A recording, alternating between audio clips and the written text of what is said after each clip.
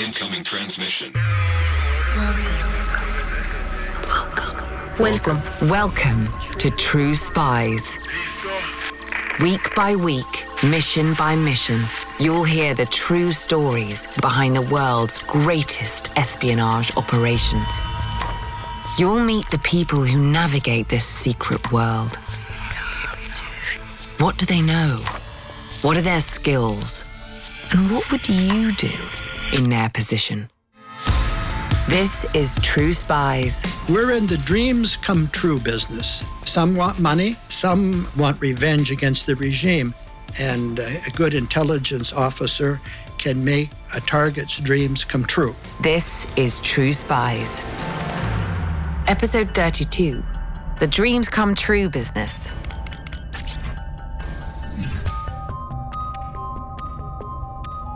What's your price? Sure, you're not for sale, right? Incorruptible. Me too. But we all have dreams. And who's to say, if it really came down to it, what we might do to make them come true? This is Barry Broman speaking. This week's True Spy spent over 30 years doing just that. I served in the clandestine service of the Central Intelligence Agency from 1971 to 1996. This is a story about relationships, building them, keeping them, using them. These are the skills that make a successful intelligence officer. Barry Broman learned his craft in Southeast Asia during a period of intense conflict. He's an expert in its politics and cultures. But one of the defining missions of his career took place on home soil, where his regional expertise offered few, if any, advantages during a homecoming that stripped away his assurances and forced him to grow. We'll get to that. But first, let's join Barry on those formative steps into the field.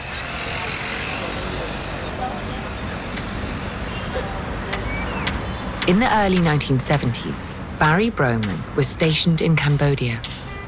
It was his first posting with the CIA's clandestine service.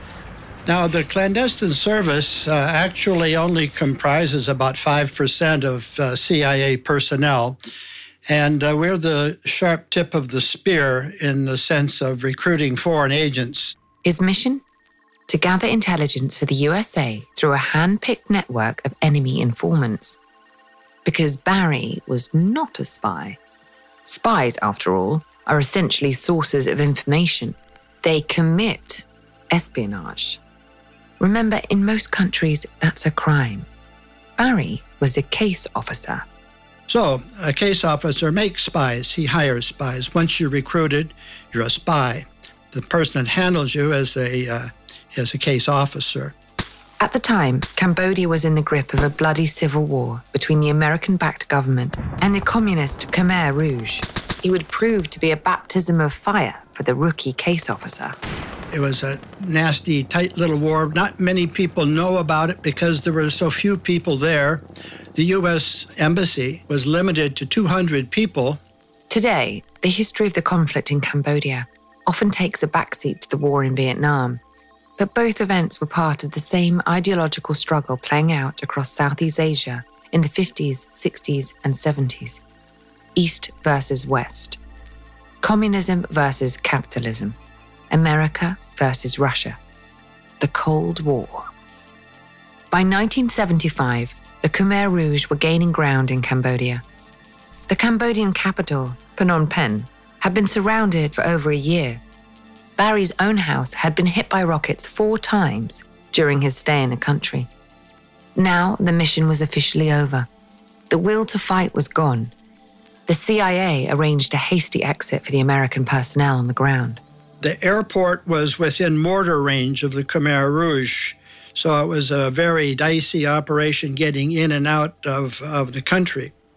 But we drew down the embassy to a small cadre toward the end. I left on the last fixed-wing plane.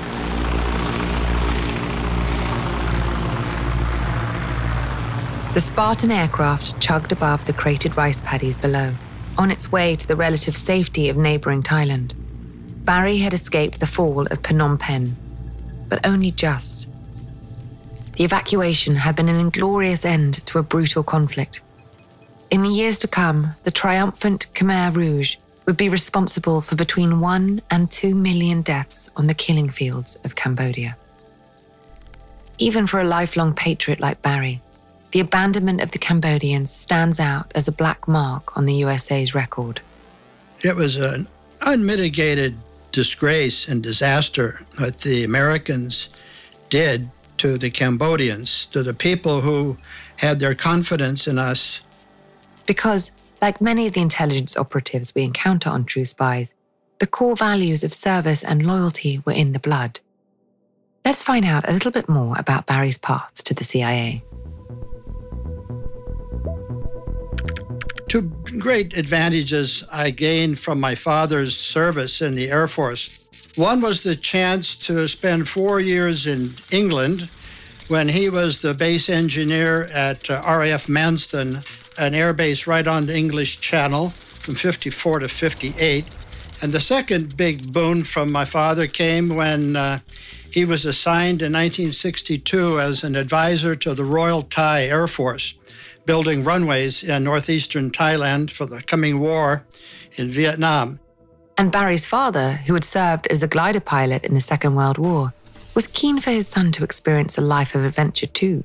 He allowed me to drop out of university after my first year, had a scholarship, University of Illinois, which I gave up when my father invited me to come out with him to Thailand for 1 year, and it changed my whole life. Here I am in Bangkok, 1962, 18 years old, enjoying myself immensely, playing tennis all day at the Royal Bangkok Sports Club and partying all night. Like most parents, the senior Mr. Broman wanted more for his son than a life of directionless tropical luxury. And after about 2 weeks, my father said, "This isn't exactly what I had in mind for your year out of college. So if you don't get a job, you go back to school in the fall." Fortunately, Barry's extracurricular activities weren't limited to tennis. At University of Illinois, I'd been a photographer for the Daily Illini, our newspaper. I had some clippings. I took them down to the Associated Press office in Bangkok and asked for a job. It wasn't very hopeful, but I was giving it a shot. It was the early 1960s, and the struggle for control of Southeast Asia was gaining pace. There was a lot of news to cover, and the resources of the Associated Press were spread thin. Barry was in the right place at the right time. The bureau chief, Tony Escoda, looked at my clippings and said, "Can you go to Korat tomorrow?" Korat is air base up in northeastern Thailand where U.S. military troops were coming in as part of during the Laos crisis of 1962. Still a teenager, Barry worked as a photographer for the Associated Press for a year, before returning to the USA to pursue an undergraduate course at the University of Washington. In 1967, he took a commission with the US Marine Corps, who decided that he should take a master's degree in Southeast Asian studies. Smart, patriotic, worldly, and adventurous, Barry was becoming a near-perfect candidate for the CIA. And toward the end of my time in grad school, one of my professors, an old gentleman, asked if I'd ever thought about joining the CIA when my time in the Marines were up. I said, never thought about it. So he said, "Look, I know a chap, a recruiter. He'd like to talk to you." So I met with this fellow, and he's a well-known CIA recruiter on the West Coast. And he said, "Look, you're getting a master's degree. You've got time in the area. You're a specialist. You could be either a clandestine service officer, ops officer in the field, or you could be an analyst in Washington and become an expert, a world-class expert in your field." Sounds tempting, doesn't it? But at the time, Barry was set on a different path. And I said, "Look, I'm a Marine officer, and when I get my master's in a few months, I'm going to go to war." The recruiter didn't bat an eyelid. He was willing to play the long game. He handed me his card and he said, "Here's my card. If you live, call this number 6 months before you get out of the Marine Corps." So I took his card, I went to war. I lived. 3 years later, Barry had risen to the rank of company commander at Camp Pendleton Marine Corps Base in California. He had done his duty and more. Now it was time for a new challenge. With one eye on the future, he dug out the card that the CIA recruiter had given him. I didn't think the guy would remember me, but I called the number 6 months before I got out. And the same man came on. He said, "Let me get your file." Came back on. He said, "Okay, meet me at the Coronado Hotel in San Diego, California on Thursday at 7 o'clock. I met him down there, and he recruited me. From photographer to Marine to CIA case officer. As it turned out, Barry's first 2 roles had prepared him well for his third and final line of work. There's a lot of similarities between journalism and intelligence collection. Everybody wants to get the story. They want to get it right. In the AP, you go out and you find your source, your person that you need to get the story from. It's the same in the CIA. You look for people who have access to intelligence that the United States government wants to know. And we have the advantage in CIA of paying our informants. If you're back in AP, you don't pay people for the news. You get it for free. So that makes life a little easier. And the Marines? How does open conflict prepare you for a life of covert ops? So then going into the Marine Corps as an officer, an infantry officer in combat, you've got to lead men in battle. And again, you're dealing with people. It's a people-to-people kind of relationship. Barry's languages, people skills, and connections in the region made him an ideal candidate for the Cambodia posting.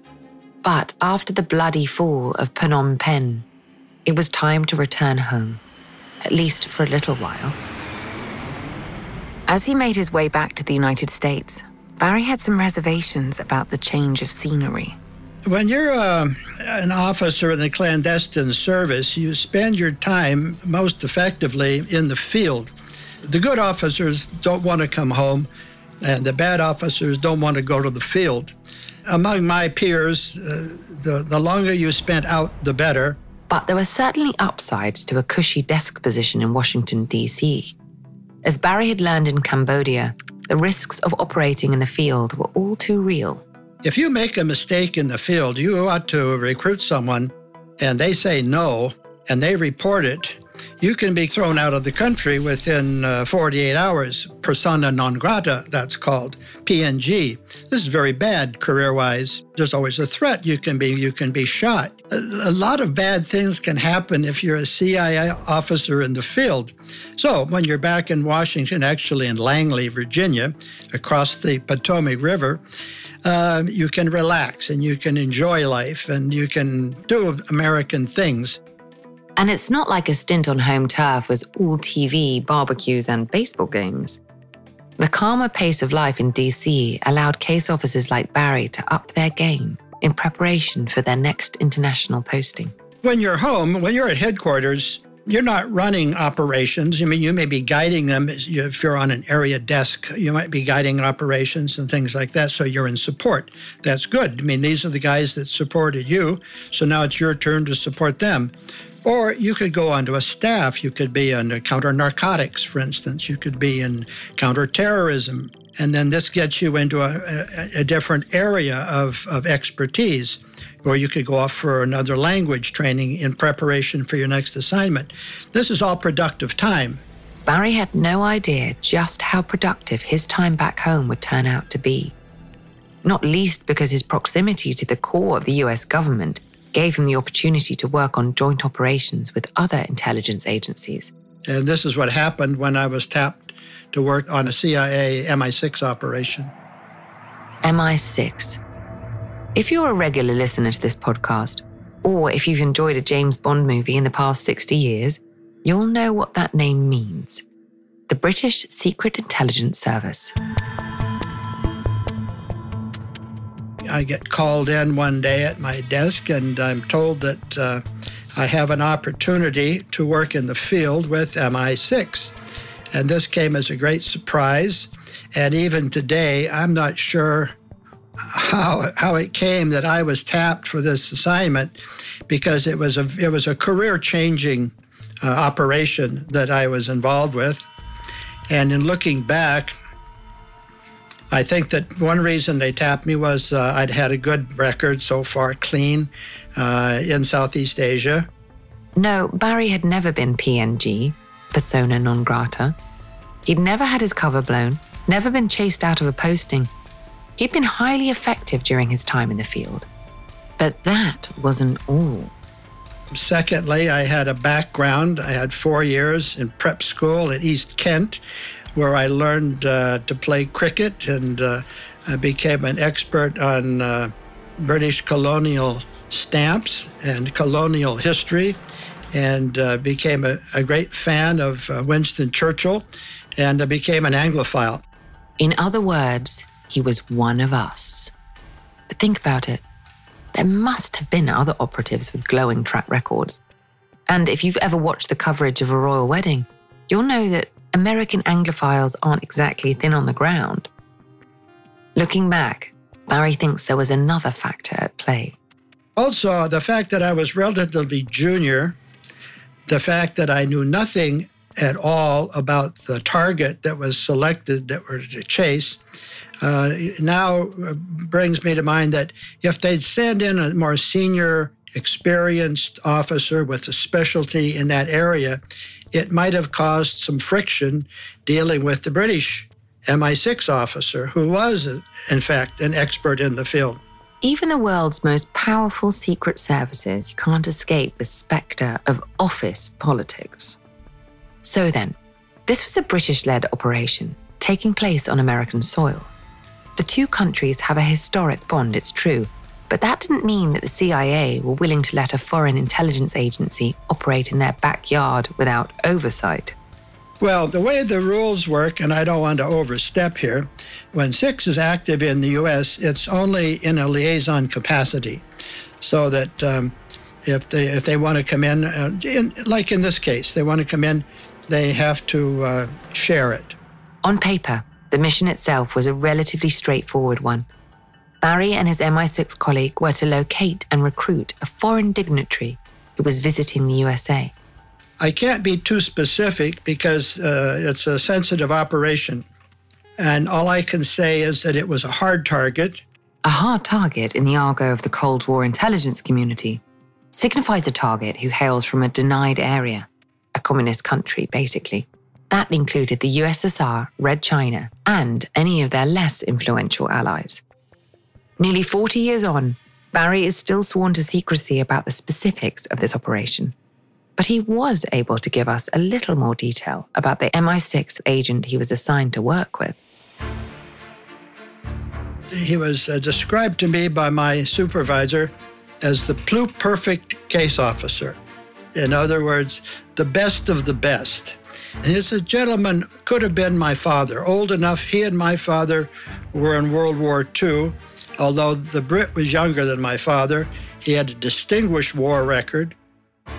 The British agent even had a highly appropriate celebrity lookalike. If you're a fan of John le Carré, and especially of Sir Alec Guinness, this officer looked like Alec Guinness portraying George Smiley, one of le Carré's famous characters. He was tall, he was urbane, he was sophisticated, he spoke foreign languages fluently.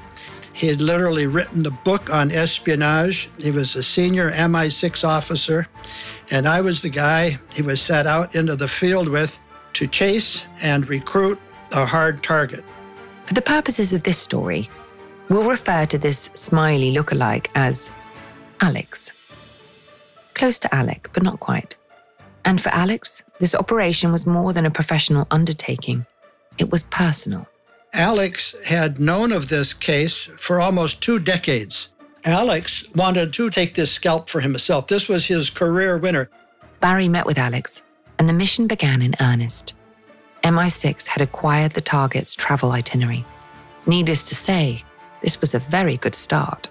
It was a sort of an international, let's say, delegation or something like that. It was, these guys are officials, and some of them are quite senior officials. It wasn't, it's not going to be in the newspaper, but certainly these people had to have visas, okay? And so it would come immediately to the attention of FBI. In another sterling example of cross-agency collaboration, the FBI, America's domestic intelligence agency, had played their part too. With this crucial piece of information in their possession, Barry and Alex began a 4-week road trip, tracking their target across the USA. Almost immediately, a distinct power dynamic revealed itself. Since it was in the States, technically I was in charge, although it became clear to me that Alex was the guy that was going to make this thing work or not work. He knew what to do, he knew how to do it, and he did it. And I was taking notes, okay? It had been a while since Barry had been anyone's junior partner. Fortunately, his ego didn't bruise easily. If his tours in the field had taught him anything, it was that in his profession, there was always more to learn.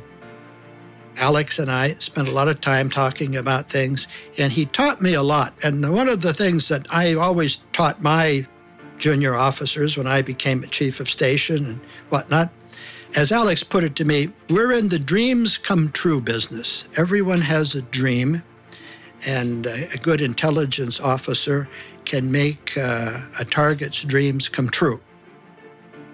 So, you've identified your target. You know roughly where he's going to be. But how do you convince them to come over to your side? Case officers can spend months, even years, building up a relationship with an informant. In this case, Alex and Barry didn't have that luxury. This is what we call a cold pitch. Typically, I've recruited dozens of people in my career, and every one of those people, and I'm not counting this one, every one of those cases, I knew the person, personally. We were friends, they liked me, they trusted me. I knew what their dreams were, and I was in a position to make them come true. And it happened. How would you identify which buttons to push? Remember, time is not on your side. Fortunately, a target's nationality and cultural background can be a useful broad brush indicator of what might work for them. Typically, let's say Americans, their dreams, they want money, and they get it, and hopefully they get caught when they spy. It's more nebulous for foreigners. Some want money, some want a better life. They see how it is in the West, and they want to join that. Some want revenge. Russian cases, in particular, Grandpa was killed on the Gulag. Daddy died in a Stalin purge, and so they want revenge against the regime. This target had been on Alex's radar for 2 decades. They'd never met, but he knew enough about the man to hazard an informed guess at what might motivate him. The hard part was finding a moment in their target's hectic schedule to make their approach. Hello again, True Spies listeners. This episode is made possible with the help of June's Journey, a thrilling detective game which you can play right on your phone. If you're a True Spies listener, it's safe to assume you're interested in clandestine missions, investigative adventures, and deciphering the latest mystery. You can find all of this in abundance and more in June's Journey. In the game, you'll play as the plucky June Parker, an amateur detective in the roaring 1920s. Poor June is set to investigating in order to find the truth of her sister's untimely murder. I don't want to give too much away, because the fun of June's Journey is seeing where this twisting story takes you.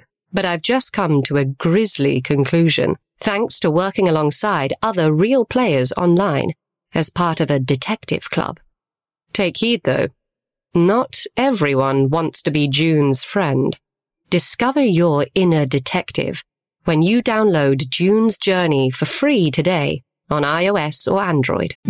Every day in America, 60 million packages are delivered, but we don't always know what's inside. He bent down to pick the package up. That's when the device detonated. Danger is everywhere, and no one is safe in Austin, Texas, as law enforcement hunts a serial bomber for 19 days. From Sony Music Entertainment, Campside Media, and Pegalo Pictures, this is Witnessed. 19 Days. Subscribe on Apple Podcasts to binge all episodes or listen weekly wherever you get your podcasts.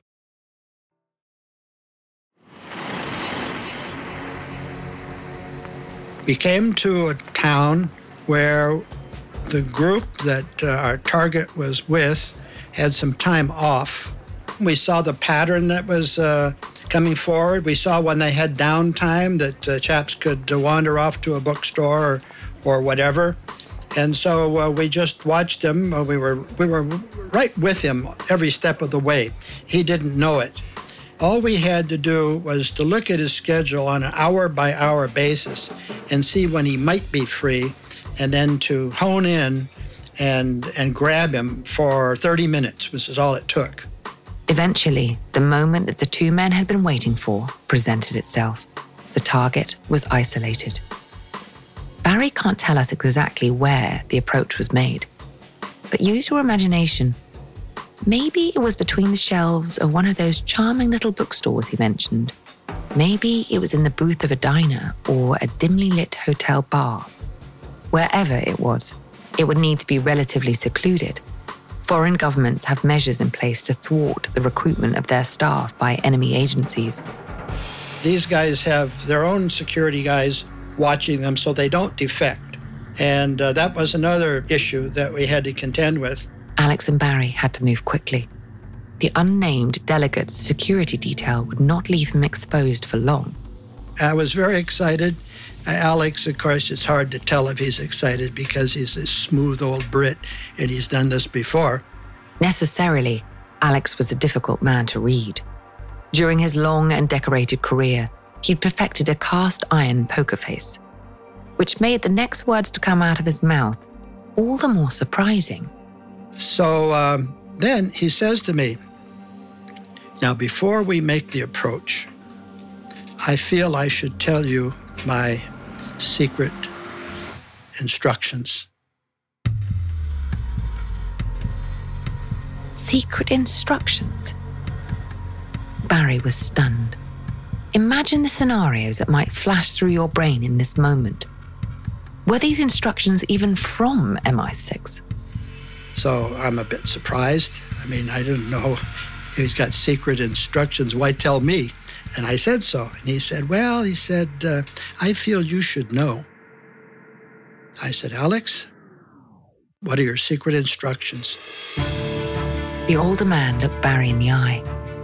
A flicker of a smile darted across his distinguished features. He spoke again. He said, "I was told not to let this case come to recruitment. Don't pitch him." Barry hadn't seen this coming. If Alex and MI6 had known all along that they were not supposed to be recruiting this target, why go to the effort of driving around America for a month? Why waste everyone's time? So now I'm surprised. I say, "Alex, what the hell? And what are we doing? Why are you here?" He said, "I'm here because MI6 wants to recruit this guy unilaterally, just us, not with the Americans." So MI6 weren't against recruiting the target. They were just against sharing him with the USA. Remember, MI6 had to liaise with the CIA if they were working on American soil. This meant that the British would lose exclusive access to the target if he was recruited. It would mean red tape, delays, and quibbles over how the asset was used. And no matter how close a relationship between the USA and the UK is, both countries are duty-bound to act in their own interests. Alex had been tasked with deliberately failing the assignment. If a recruitment on American soil failed, then MI6 would be free to pursue the target another time, in another place, on their own terms. But Alex had his own agenda, independent of his employers. He said, "I'm telling you this because we can get him." After 20 years of chasing, Alex wasn't about to let internal politics stop him getting his man. He continued, "This is a rare opportunity. I've been after this chap for 2 decades. We can get him now." And I said, "Yeah, but you've got these secret instructions." And he said, "Well, you don't know that. I'm just giving you this as background." And I said, "Well, what do you want to do?" He says, the quote was, "Let's be robust." Exciting as it was, the MI6 man's zeal presented a conflict for Barry. After all, Alex wasn't the only one who'd had an unofficial caveat added to his mission briefing. Then the ball shifts to me, and I say, Alex, I wasn't going to say this, but I too have secret instructions from my supervisor. And so he was surprised. He said, well, can you share that? I said, yeah. My boss told me, whatever happens on this operation, don't piss off the Brits. Realization dawned. If this recruitment went ahead, both men would be in open defiance of their orders. A positive outcome would, in fact, piss off the Brits. Put yourself in Barry's position. Would you recruit the hard target? On one hand, you have enormous respect for your colleague. He's older, wiser, and considerably more experienced. In the month you've spent on the road together, you've made a good friend. Your gut says to trust him. On the other hand, you know this mission could be a professional turning point. If a successful recruitment has negative consequences for the relationship between MI6 and the CIA, you could risk jeopardizing your career prospects, however underhanded the behavior of the British agency had been. In some ways, life in war-torn Cambodia had been less complicated. And so now, here we go. What are we going to do? And Alex said, listen, you don't know my secret instructions. I don't know your secret instructions. Let's just go get him. Then again, what's one more little secret? Time to be robust. The two men, bonded by adrenaline, made their move. But oddly enough, the hard target didn't seem all too surprised. He knew what was going to happen. I mean, he could see it coming. This could mean one of two things. Option one, the hard target has been tipped off. Perhaps his own people had noticed the two men on their tail. Or maybe somebody within MI6 didn't quite trust that Alex would follow through on his secret orders and had thought of a contingency plan. Option two, the target has been in this game a while. He knows how these approaches are made, and he's not altogether opposed to them. Naturally, option two was preferable. The fact that when we got him alone in a room, he knew that something was happening. And especially when these foreigners are speaking his language fluently and then have knowledge of his job and his family. I mean, normally a guy like that would be running for the door. But the foreign delegate didn't run. Alex made his opening pitch. The target listened. This was a good start. Even listening to an approach from a hostile intelligence agency could have dire consequences. These guys, they get briefed by their own counterintelligence people. If someone approaches you, you have to, don't talk to them. You have to report it immediately. I mean, he'd have been shot if he was caught. It was a measure of Alex's skills that he didn't get to the door. He didn't try to get to the door. You make your own luck in this business. Alex finished his spiel. He'd offered the target his heart's desire. Barry can't tell us exactly what was on the table. Maybe money, maybe revenge, maybe the chance of an all-American retirement in some sunny corner of the States. But in that moment, it didn't matter. He rejected the pitch. He turned it down. He said, it's too dangerous. I can't do it. Maybe this was for the best. After all, they'd followed their secret orders to the letter. The recruitment had failed. But Alex had one more trick up his sleeve. Remember, he knew every detail of this man's life. He knew where to apply pressure. And so, knowing the dream that the target had, he was told, if your wife knew what we were offering you and she knew that you turned it down, she would kill you. The target had been preparing to make his exit. Now he stopped. He mused for a moment, visibly conflicted. Who presented the greater danger? Who would he rather betray? His country or his wife? Weighing up the options, his choice was clear. And he said, I'll work for you. And he did. So, in a nutshell, the guy was recruited. At CIA headquarters in Langley, this was a cause for celebration. Barry, despite operating outside of his Southeast Asian comfort zone, had brought in a high-level asset. The response from MI6 was more muted. I had an accelerated promotion for my role in this operation, and Alex was retired. And I felt very badly about that, and I still do. But Alex didn't mind. Even if his bosses at MI6 were unhappy, he'd finally completed a mission that had spanned a good chunk of his career. Who needs a faultless operational record when you've achieved that? Now, Alex was a heavily decorated fellow. I can't tell you the particular decoration because that would give him away. All I can say is this was Alex's big case, and it happened, and I feel so glad for him. It didn't really bother him. After I saw him, we discussed this several times. It didn't bother him that he got retired because of this. I think there was some in-house politics or something like that. But certainly Britain got great intel that was shared with Americans. It's kind of win-win. Alex became a friend and mentor, the James Bond to Barry's Felix Leiter. They stayed in touch for years after their first operation together, and Barry's admiration for him runs deep, even today. In 1996, Barry decided to join his old friend in retirement after a long career that had eventually returned him to his first love, Southeast Asia. My last posting was Chief of Station, Rangoon, Burma, which I enjoyed very much. And since retirement, I have a consulting firm. I'm on the board of several companies, but I did 14 books, mostly photo books, and 9 documentary films, all of them in Southeast Asia. So I keep my hand in. I'm Vanessa Kirby. Join us next week for another encounter with True Spies. We all have valuable spy skills, and our experts are here to help you discover yours. Get an authentic assessment of your spy skills created by a former head of training at British Intelligence for free now at spyscape.com.